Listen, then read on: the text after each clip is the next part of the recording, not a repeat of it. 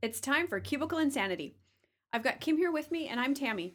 We're back together again to talk about our favorite thing, corporate America, or all the crap that happens at work. Our podcast is a discussion about the real insanity from cubicles, from leadership and leaders to experiences with life in the cubicles. So, Kim, let's get into our latest Cubicle Insanity. Hot damn, he shouted with excitement. There's some moose in that building, right there, putting up a serious fight. He pointed to the building across the street, his weapon trained in that direction. It was clear he thought these moose were hardcore. They killed on one of our own Iraqi soldiers when we entered the building and wounded a few more. We've been hammering them all day, and I've worked to get some bombs dropped in on them now. He was in the midst of coordinating an airstrike with the U.S. aircraft overhead to wipe out the enemy fighters holed up inside the building.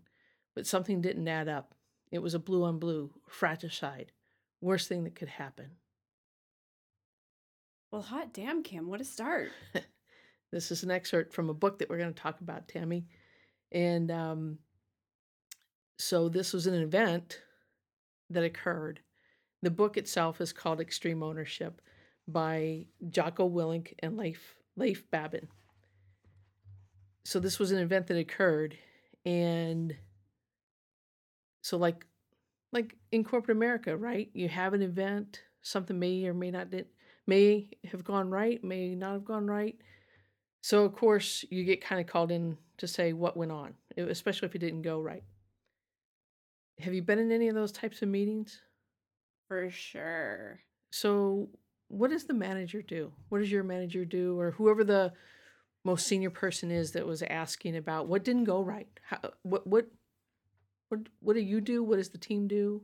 Um, okay, well, first of all, I'm gonna say it's typically usually stressful because when that thing doesn't go right, you know that there's gonna be conversations. Yeah. So there's stress already, nerves. And I'm trying to think of a couple of examples. And I think so two are sort of coming to mind. One is you go into that, room, you go into their office, whatever, it happens to be. And it's a bit of like I'm gonna call it almost like a parent-child situation going on where Mm-hmm. they're like, well, clearly you've done something wrong, so explain yourself. Mm-hmm. And that's the tone of the whole conversation, and it puts you in a very defensive position where maybe, I mean, I don't know if that's right or wrong, but it's Yeah. very uncomfortable. Yeah. The other thing I can think about is I have had it where my boss has been a little bit more understanding in that it's more of a conversation like, ew, like that wasn't great, huh? And it's like, no, that wasn't great. And it becomes more of a conversation um, where you feel like you can explain and talk and maybe that's sort of, like therapy about it. Like, let's talk through it all versus the I have to be defensive that I did do the right things and I did make good decisions, but some unforeseen maybe thing came up. So I would say I'm thinking those are the two I can think of. Yeah. All right. Let me go back to the book. Let me read you what the authors have written. I stood before the group. Whose fault was this? I asked to the roomful of teammates.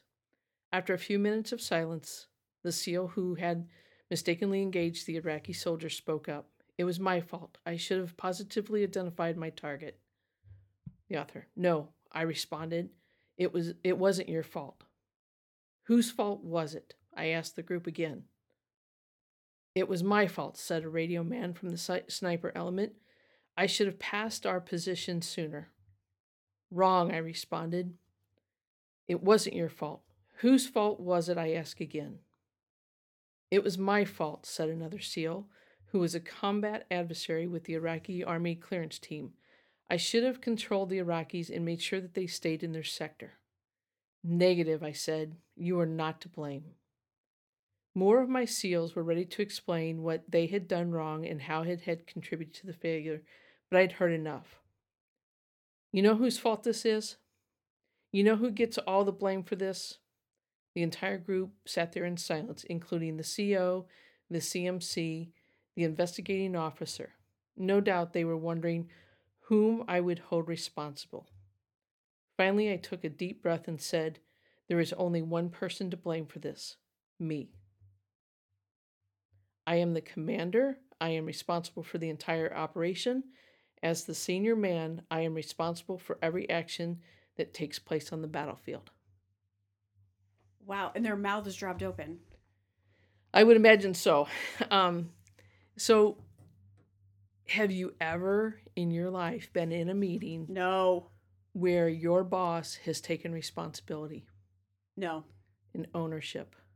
No. Okay, I'm trying not to be flippant here, but I don't think so. Off the top of my head, I can't think of any time. And that would be even with just maybe me and my team in the room, but also having maybe their, boss or, other leaders in the room. Off the top of my head, there's not a time I can remember where my boss took responsibility. Yeah. Yep. I as I read this book, I thought about my entire career, and I cannot think of a situation where my boss has taken responsibility for a team failure or a team misstep, mistake, whatever you want to Right. call it. A little goof. Yeah. Mm-hmm. Now, so have I done that? So I'm trying to think when I have, been a people manager and had teams reporting to me. I don't know that I've used those words, but and maybe I should have. I mean, those are good words to use. Yeah. Really good words.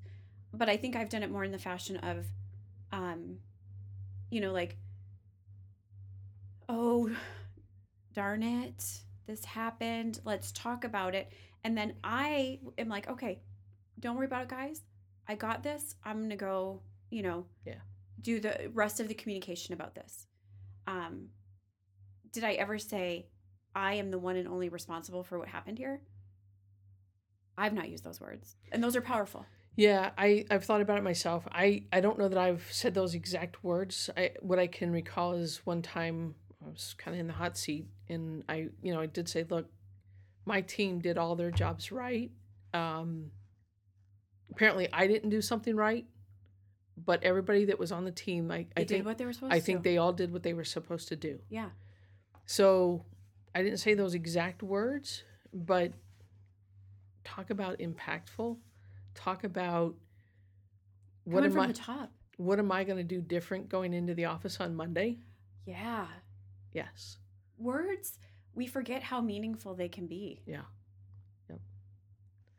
So this book, let me tell you a little bit about this book. I'm going to say this. It's the best management leadership book I've probably read in my entire career.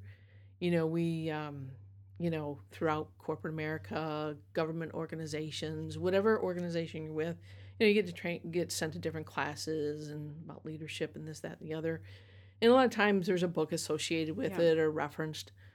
Um, this one, and they're all okay.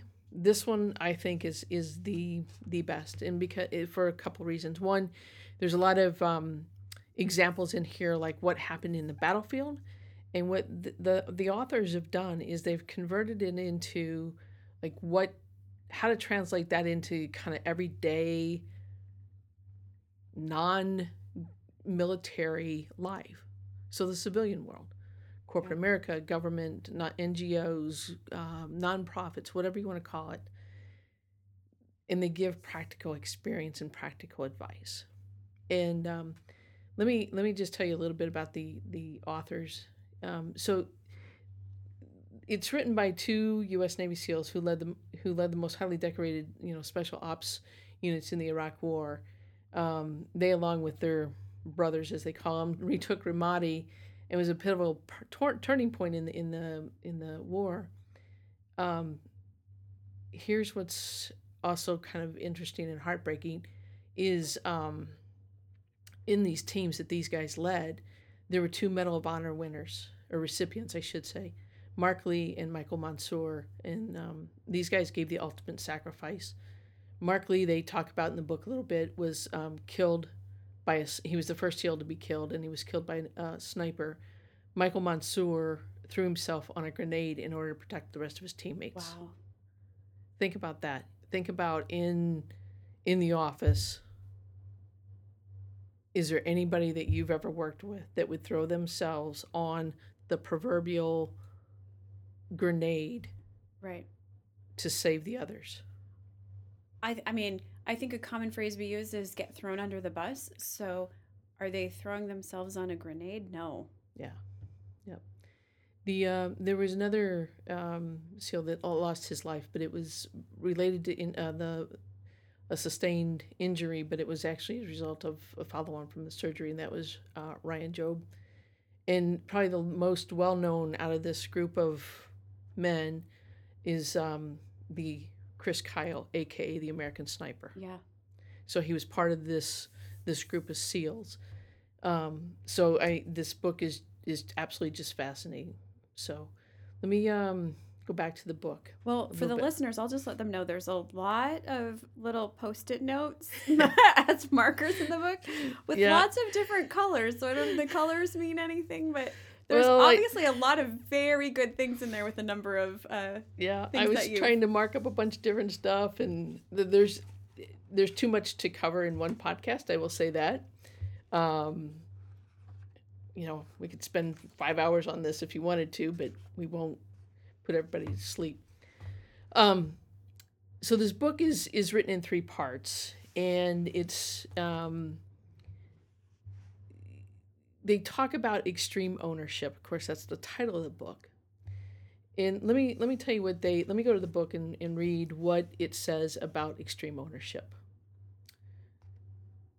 On any team, in any organization, all responsibility for success and failures rests with the leader. The leader must own everything in his or her world. There is no one else to blame. The leader must acknowledge mistakes, admit failures, take ownership of them, and develop a plan to win. The best leaders don't just take responsibility for their job, they take extreme ownership for everything that impacts their mission. Wow. So when I first read this, initial thought is, okay, is this micromanagement? Right. Right? They take responsibility for everything and they know everything that's going on. Well, so does that mean they have to be involved in touching? Yep. The answer is no. And this book kind of goes through that and gives some examples. They also talk about, when they talk about leaders, you've heard the phrase, there's no bad teams, there's only bad leaders. I've heard it. So they have this example in the book, and it talks about, and I'll summarize the example that they give.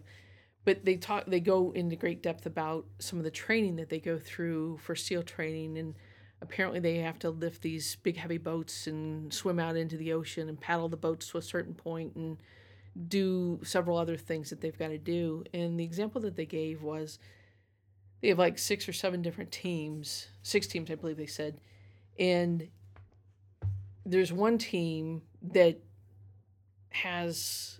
they just win every race. And the makeup of the team, apparently wasn't like the biggest, the strongest, the burliest of people. But like there was another team that lost almost all of them. And they were like the biggest guys and, the burliest and everything. And you would think just from appearance, like, making those assumptions. Right. That the big, strong guys be able to paddle real fast, get out there strong, blah, blah, and get everything done as quick as possible. Seems like a physical competition. Yeah. Right. Well, what they wound up doing is they actually switched the leaders of the 2 teams. And the leader from the team that was not winning as much went to the winning boat. And the guy that was leading the winning boat went to the losing boat. And so they did a couple more of these exercises. Well, guess what happened? The Burleys started winning with their new coach. Exactly.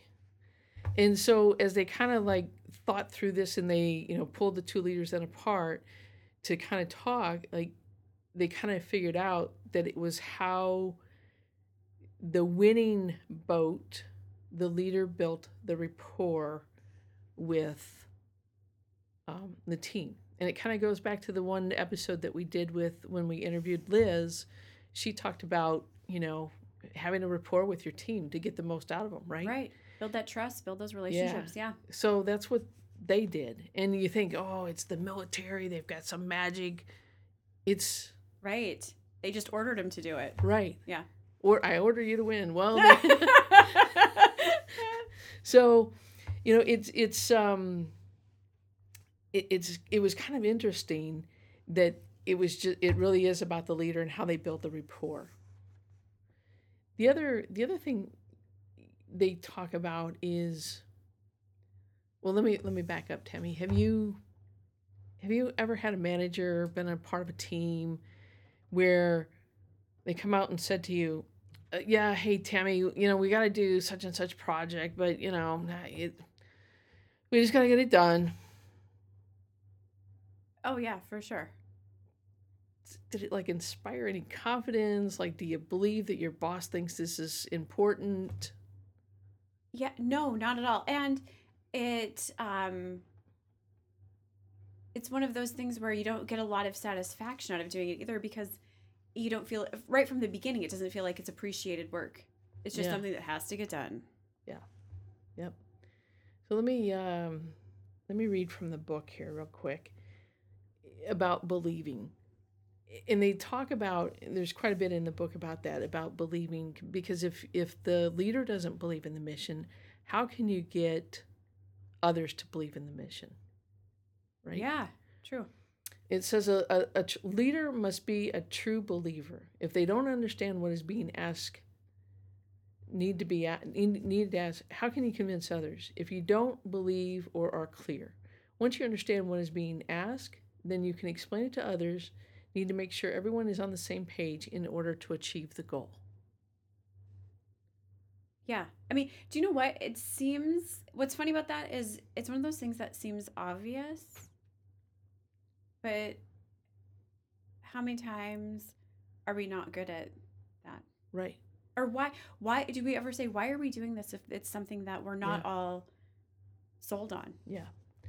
Yep. The other, I think about, when I was thinking about this, I think about, the general communications. And we've talked about it on the podcast before, about when you send out a communications to people and you say, hey, we're going to reorg, or we're going to do X, Y, and Z for the company. We're going to change benefits. Well, you and I might be so in the detail of the conversations that we forget to give those details out. So we're not clear. We don't state the obvious. Yep.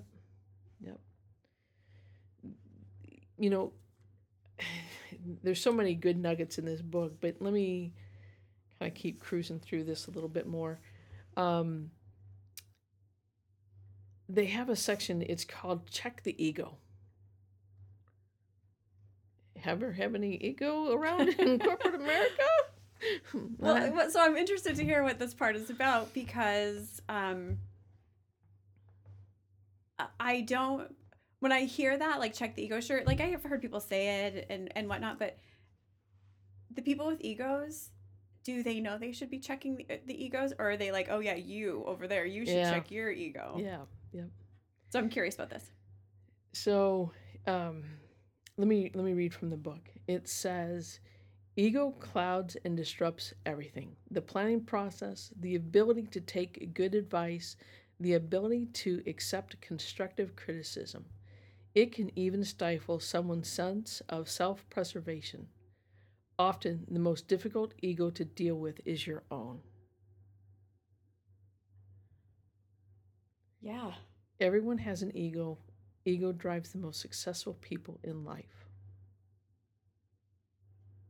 Okay, that's interesting. I've never thought of it that way, that everybody has an ego, but it's true.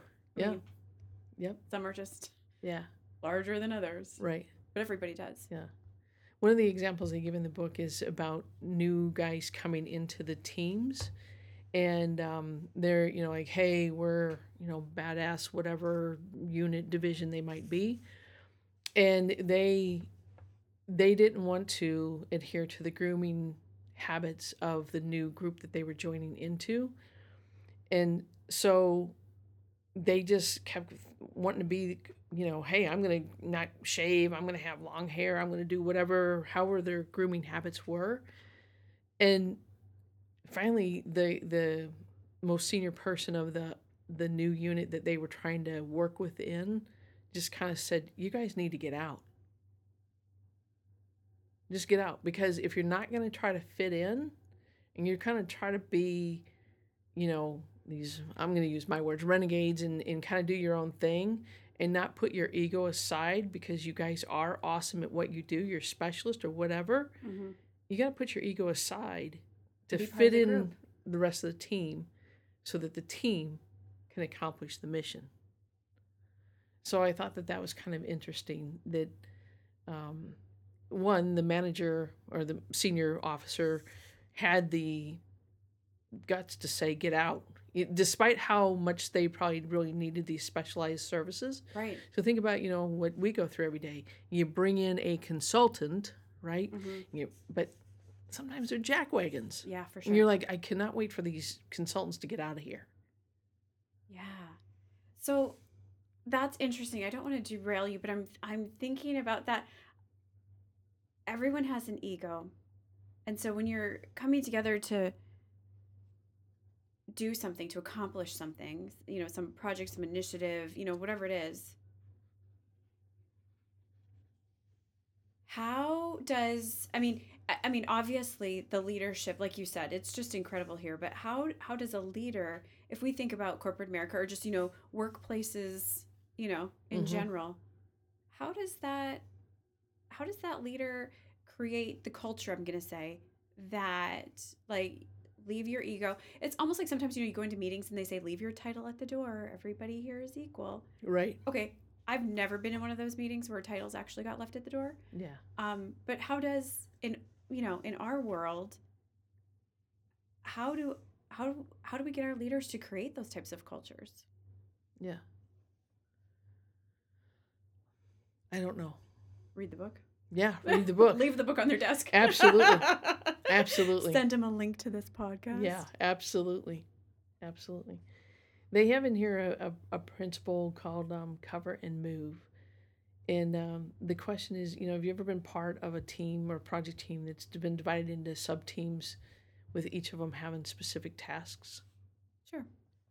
So they talk about that in here, and they talk about how everybody has a specific task, and they kind of go through the example of, like, they're in a battle, and you got to move forward, and the other one's like protecting you as you run. They're shooting, and it's back and forth, and that they also are watching what the other ones are doing, so everybody kind of knows what everybody's doing, Right. so that they're covering each other so that they can move forward. Mm-hmm. And I thought that was kind of an interesting analogy of cover and move, of how they've depicted this in the book. Yeah. Um, that to me that sounds like obviously it's hard for me to relate because their jobs were, life and death, where Mm-hmm. when I go to work, you know, on Monday, it's not a life or death type of a situation, but to me, again, that sounds like a really beautiful culture, a place I would want to be a part of, where we think of each other that way. Yeah. Yep. So it says, cover and move, I'm going to read from the book, is the most fundamental tactic, perhaps the only tactic. Put simply, cover and move means teamwork. All elements within the greater team are crucial and must work together to accomplish the mission, mutually supporting one another for a single purpose. Yeah. Right? It's not, well, if I'm going to try to outshine everybody over here doing my task. Right. Yep. Because the success means we all work together. Yeah. Mm-hmm. Yep. But yeah, doing each our own thing. Yep. So cover and move is one of their laws of combat. One of the other laws of combat that they talk about is simple. And in corporate America, or outside of the military, I suppose, you hear the phrase "KISS," right? Mm-hmm. Keep it simple. Well, stupid is the, but it's being changed to be more politically correct to say, "Keep it simple, sweetie." Oh, it is? No, that might raise some flags, but thinking about the principle, hey, keep it simple, sweetie. And then you're like, Did you just call oh, me sweetie? yeah. And then we go a whole nother path. All right. So thinking about this principle at the most senior levels, they give out massive goals to achieve, and it can be demotivating, right? But if you use this principle, keep it simple, break it down into clear and achievable tasks. So, I can think about like the group I'm in, and the manager came out at the beginning of the last year and said, hey, we need to achieve X, which was, like 8% over the year before. The employees were just like, Are you kidding me? there's no way. I mean, grumbled. And they grumbled for the entire year. But what we started to do, so we actually used this simple early in, I mean, we had so much pushback. But what we did is we kind of broke it down for everybody. Like, okay, if this group does X and they do 1%, you guys think you can do 1%? Because last year you did 5%. You think you can do 1% this year? Oh, yeah. Hey, no problem. Okay, go. And we started doing that. Mm-hmm. And what's interesting is we roll up our numbers. We actually beat this big goal. this massive goal, but through breaking it down so people felt like it was more attainable, achievable, Mm-hmm. they were more on board versus feeling like this big heavy cloud over the top of them. Right. Yeah, when you feel defeated before you even start. Yep. Yep. So the next principle, the third principle in the laws of combat, is called prioritize and execute. So let me read from the book, and my notes might be off here a little bit with my many tabs. Let's see. Says, let's see. This is bad. Dreadfully exposed on a wide open rooftop with no cover, we were completely surrounded by higher tactically superior positions in the heart of extremely dangerous enemy-controlled area. Large number of enemy fighters had total freedom to move here, had attacked us through the day, and knew our location. So they didn't kind of prioritize what they were going to do. If you read through all of this, as in business, things can be bad, right? You can be surrounded by folks. You can be surrounded by the enemy, in this case, like the competition, Sure. and not know what to do. What the book says is relax, look around, make a call. How often in corporate America do we get in the middle of trying to like beat the competition to win the market, X%, and we get so frenzied up, we gotta have data, we gotta have this, let's try, everybody gets into this frenzy. Yeah. I love this. Relax, look around, make a call. Mm-hmm. Right? Yeah, you're exactly right. We get into these frenzies, and I think what happens is,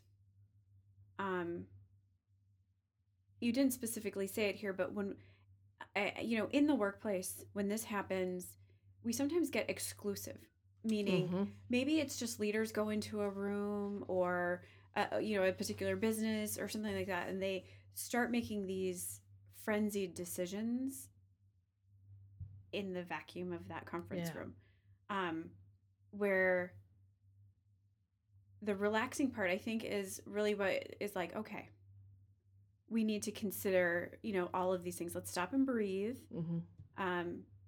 instead of eliminating some of the people who could really be helpful in this situation. Because this excerpt I just read from this book, they kind of got the enemy all around them. Yeah. What are they going to do? Just like freak out? Panic? So I love that. Hey, relax, look around, and make a call. Yeah. So the last point for the laws of combat is what they call decentralized command.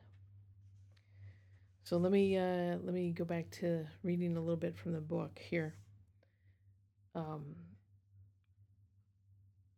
We've got enemy armed fighters on top of the building appeared to be snipers, the radio blared.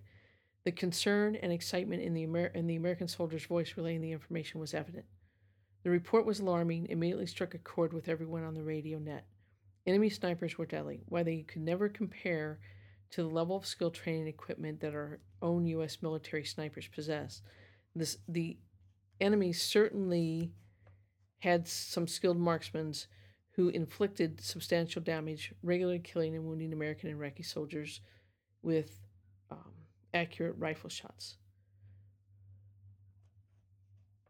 Let's see. The two different elements of our task force unit were out there in the. We'll stop there. So they got multiple things happening at one time. Yeah. They've got their CO or commander, I don't know the exact terminology that they actually use, trying to navigate everything that's going on. The point about the decentralized command is the most senior person can't control everything. So if everybody kind of knows, because they talk about what's going on the radio, everybody's hearing what's going on, so people can start making their own decisions about what they need to do because they're trained, right? Yeah. It's just like in your job, you are trained to do what you do. Mm-hmm. You hear what's going on, you make some decisions.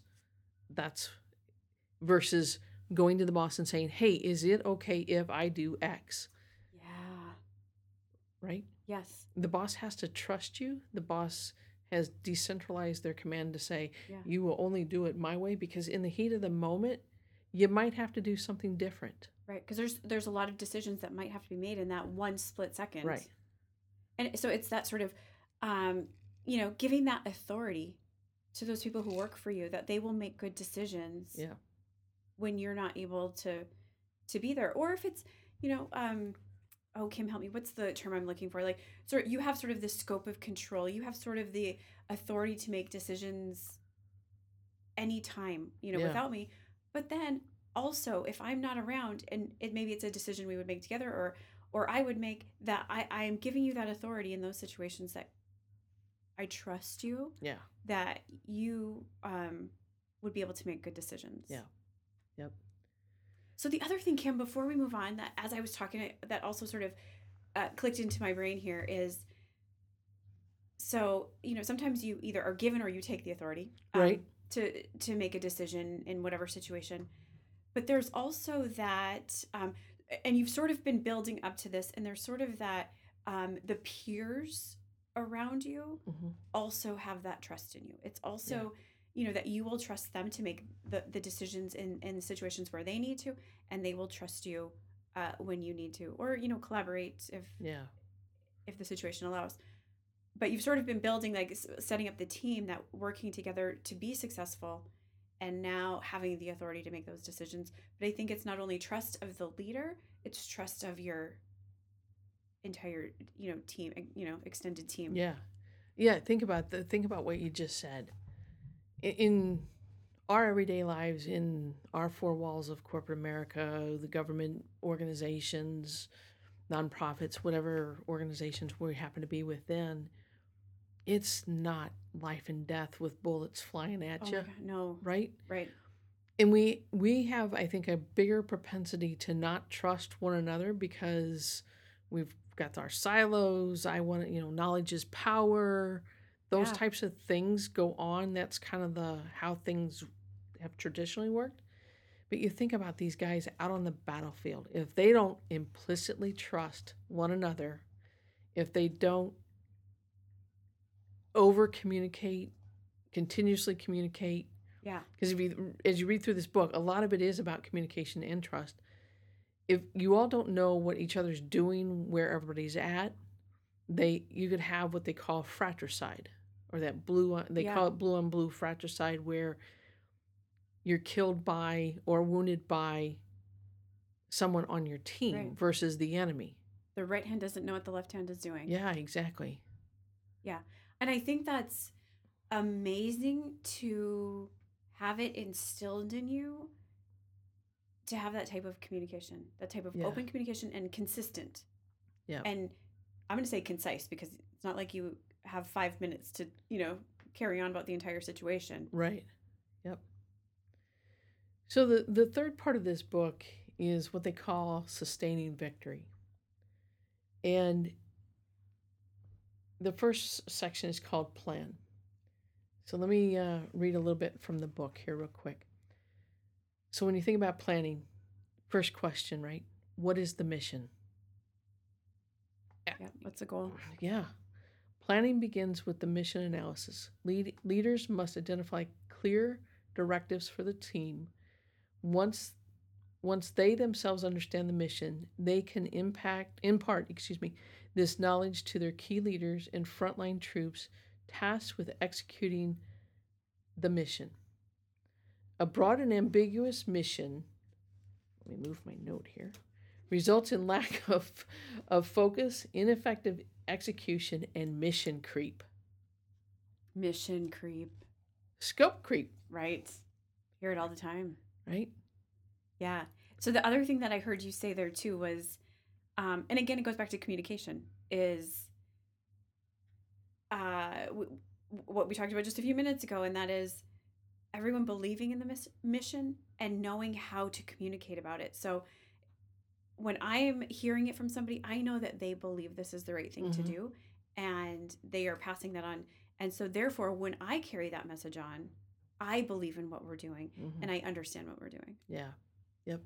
And I think back to last year in the company that I'm in, and we had such lofty goals, and the leader of the team, he was so inspiring because he believed in what we needed to do and how it impacted the customer, that he got everybody kind of rallied around it. And they didn't even really realize that they were rallying, but his message was so inspiring, clear, why we were doing something, that people were just like, yep, I'm in. We got to go do this. The book also talks about the needs to delegate up and down the chain of command. In this case, managers must have ownership of their task. It's what we'd call, skin in the game. Yeah. How often do, like when you're thinking about the mission or the plan, do managers not have their skin in the game? It's just like, well, hey, we passing down, we got to go do this. That's because that's what my boss wants. Yeah. One of the worst ways to lead, I think. So, leading up and down the chain of command, building off skin in the game, how often would you say to yourself out loud, in meetings, like, are you freaking kidding me? Right? Yeah. Are they serious? They don't get it. This can be heard by both bosses and by the teams of the employees, right? Yeah. So in this book, they write about the principle of leading up and down the chain of command. And this is my interpretation. As leaders, it's your responsibility to ensure that your bosses understand what you're doing, right? So again, earlier podcast, we talked about managing your manager. Yep. Do they have they answered all your questions? Do you think that they have a clue? Are you clear in what they want you to do?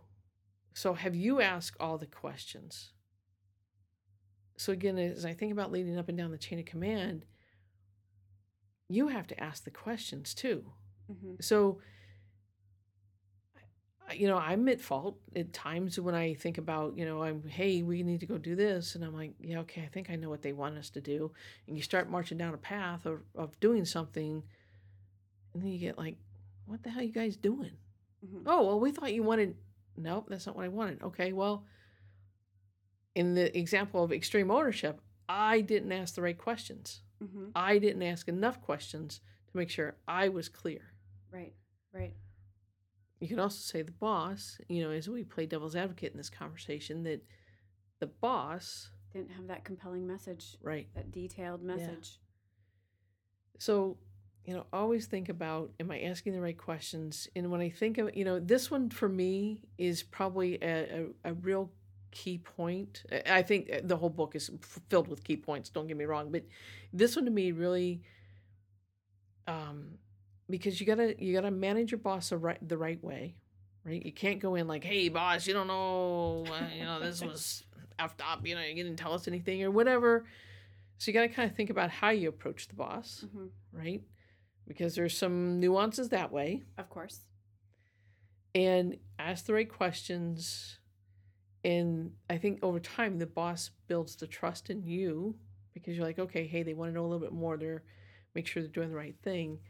Um, at the same time, the boss, I think it teaches the boss like how to Right.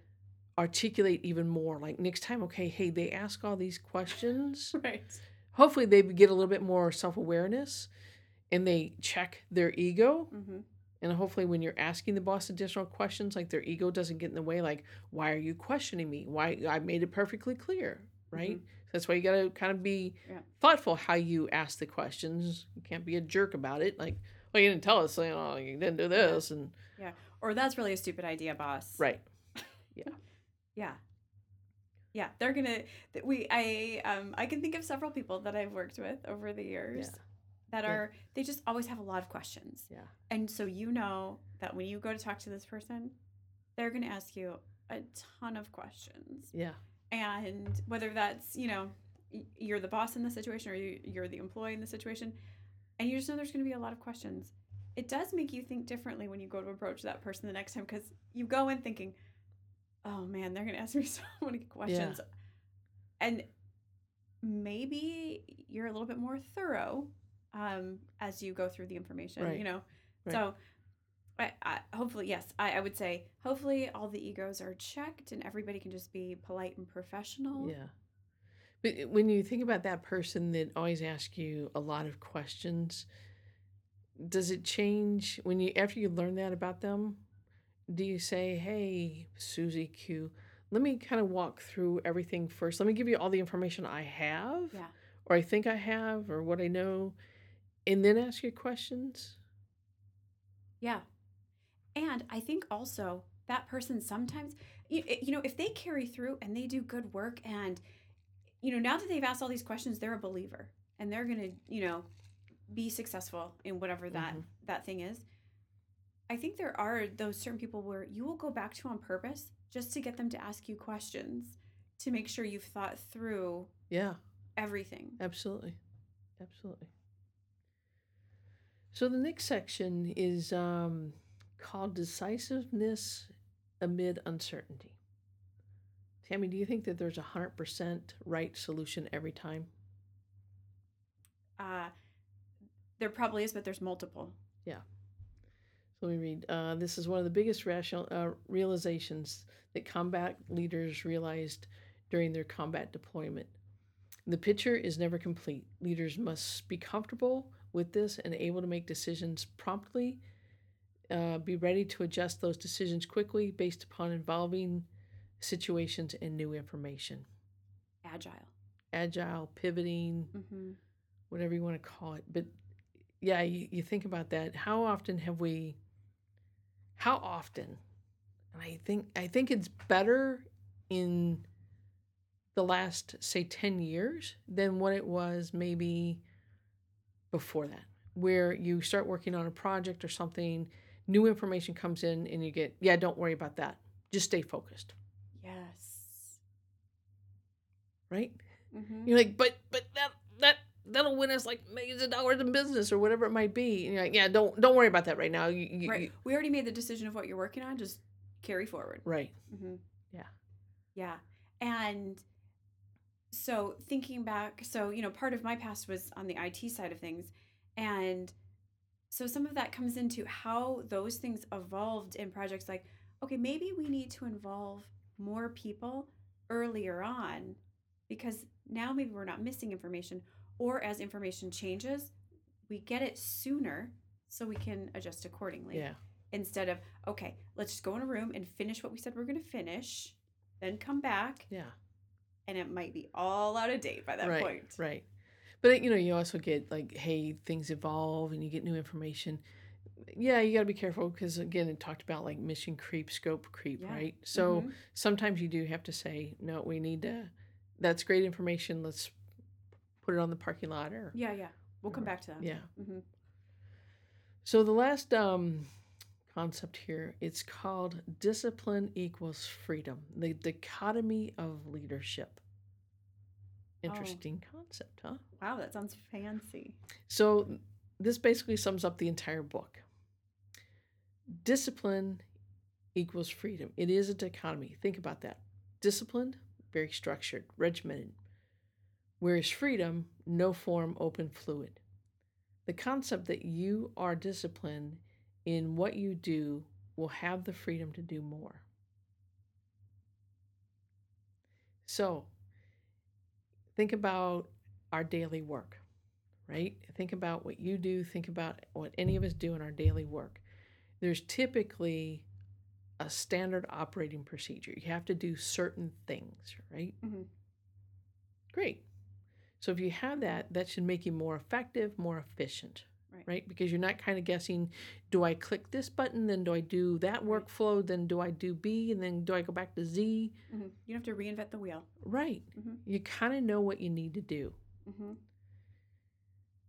That's great, and it allows you the opportunity to do more things. This concept ties all those points together in this book, that if you own what you're doing and you know what you're supposed to be doing, it gives you time to do more because you're not guessing what's going on. True. Yeah. It's about teamwork, it's about communicating, it's about executing, and it's about sustaining. Because how often do you work on something and then all of a sudden you're like, okay, now we got to go fix that again, right? Yeah. It's that back to that information hoarding where if we are disciplined about what we do and we do share, the old, well, so-and-so got a much bigger and fancier job. Now they're gone. We don't know what they did. Yeah. Yep. And so now all this, it's like lean, principles, like take the waste out. Right. Focus on that process, get it defined so that there's value coming from it. Yeah. Without all this other monkey business. Right. Optimize it so you get it done and move on to something else. Right. That's well oiled. And now we have all this additional time that we previously had been wasting there that we can do other things. That's our freedom. Yeah. So if you know how to do that workflow, get it done in 2 minutes so you can go solve some other business problem or help somebody else that needs help with something. Or because now it's so optimized, other people can do it too. Right. It doesn't take a specialist. Yeah. Mm-hmm. Yep. So that's the book in a nutshell. It's a very, very interesting read. Again, the book is called Extreme Ownership. It's written by 2 U.S. Navy SEALs, retired, Jocko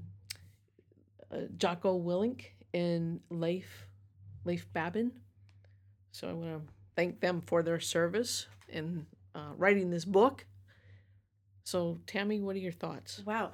Okay, so I see why you had so many little tags in your book, so many little Post-it notes marking things in there. I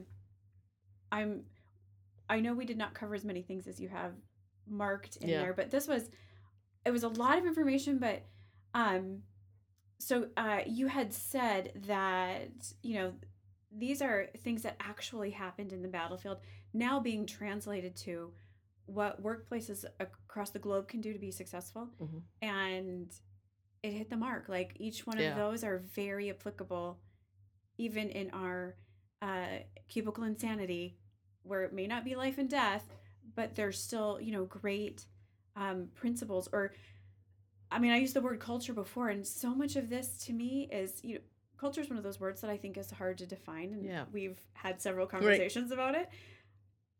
But I think these are all great points that build into those cultures, whether it be a team or a company culture that makes people want to work there. It makes it a great place to work to be.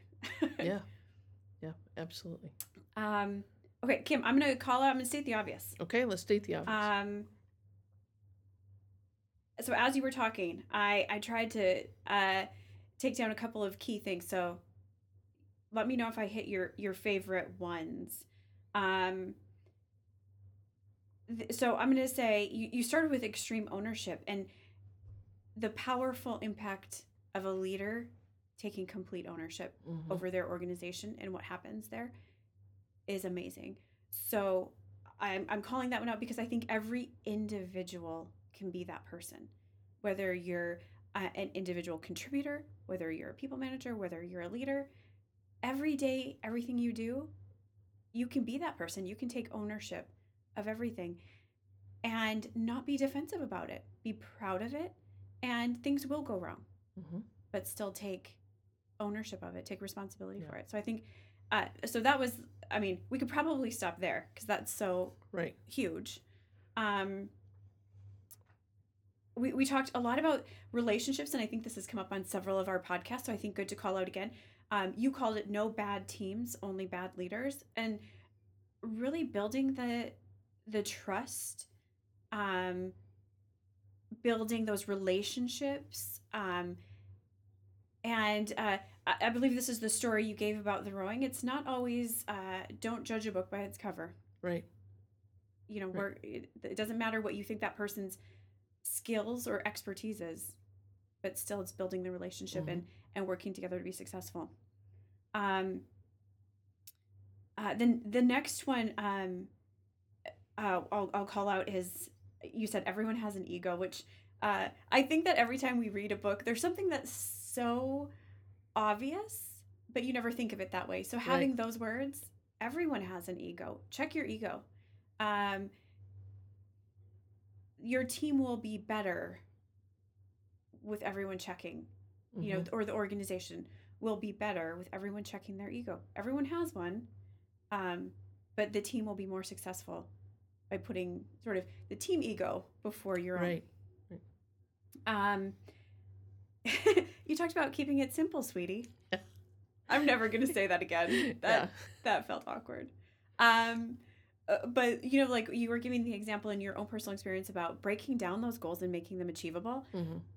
I think it gives everyone that challenge they're willing to accept, excited to accept, and they engage in what is happening and what's going on with the team. You talked about relax. We might be in a very stressful situation, a lot of things going on. I believe you said it in the book, they said, relax, look around, and make a call. Yeah. That's hard to remember when you're in a panic. Yeah, I mean, the book talks about, like, the being surrounded by the enemy. Yeah. We don't have that in the cubicles. Right. Do we? And we still can't relax. Yeah. Okay, so another challenge to everybody. Relax, stay calm. Take a deep breath. Remind everybody, take a deep breath. And let's talk about this. You talked about what was called in the book decentralized command. And I think that this is something that our egos get in the way of. And that is, as a boss, make sure that your direct reports know that they have authority to make decisions. And if you need to talk about where that authority ends and where you'd like to be involved, do so. But each one of us can have that discussion also with our managers and say, where do you want me to involve you, or where are you okay? And start building that trust. Once you start making those decisions, it builds that trust. So trust your boss to make a decision, work with them to trust you to make a decision, but then trust the people around you. Don't second guess them. Don't go to the, kitchen or, snack area and be like, oh, I can't believe they made that decision. Right. It's all about the trust and supporting. I've got, obviously this was a big one. There's a lot of things to state in the obvious. You talked a lot about communicating, and it goes back to even, set those goals in a way that everyone understands, communicate in a way that everybody can support that mission.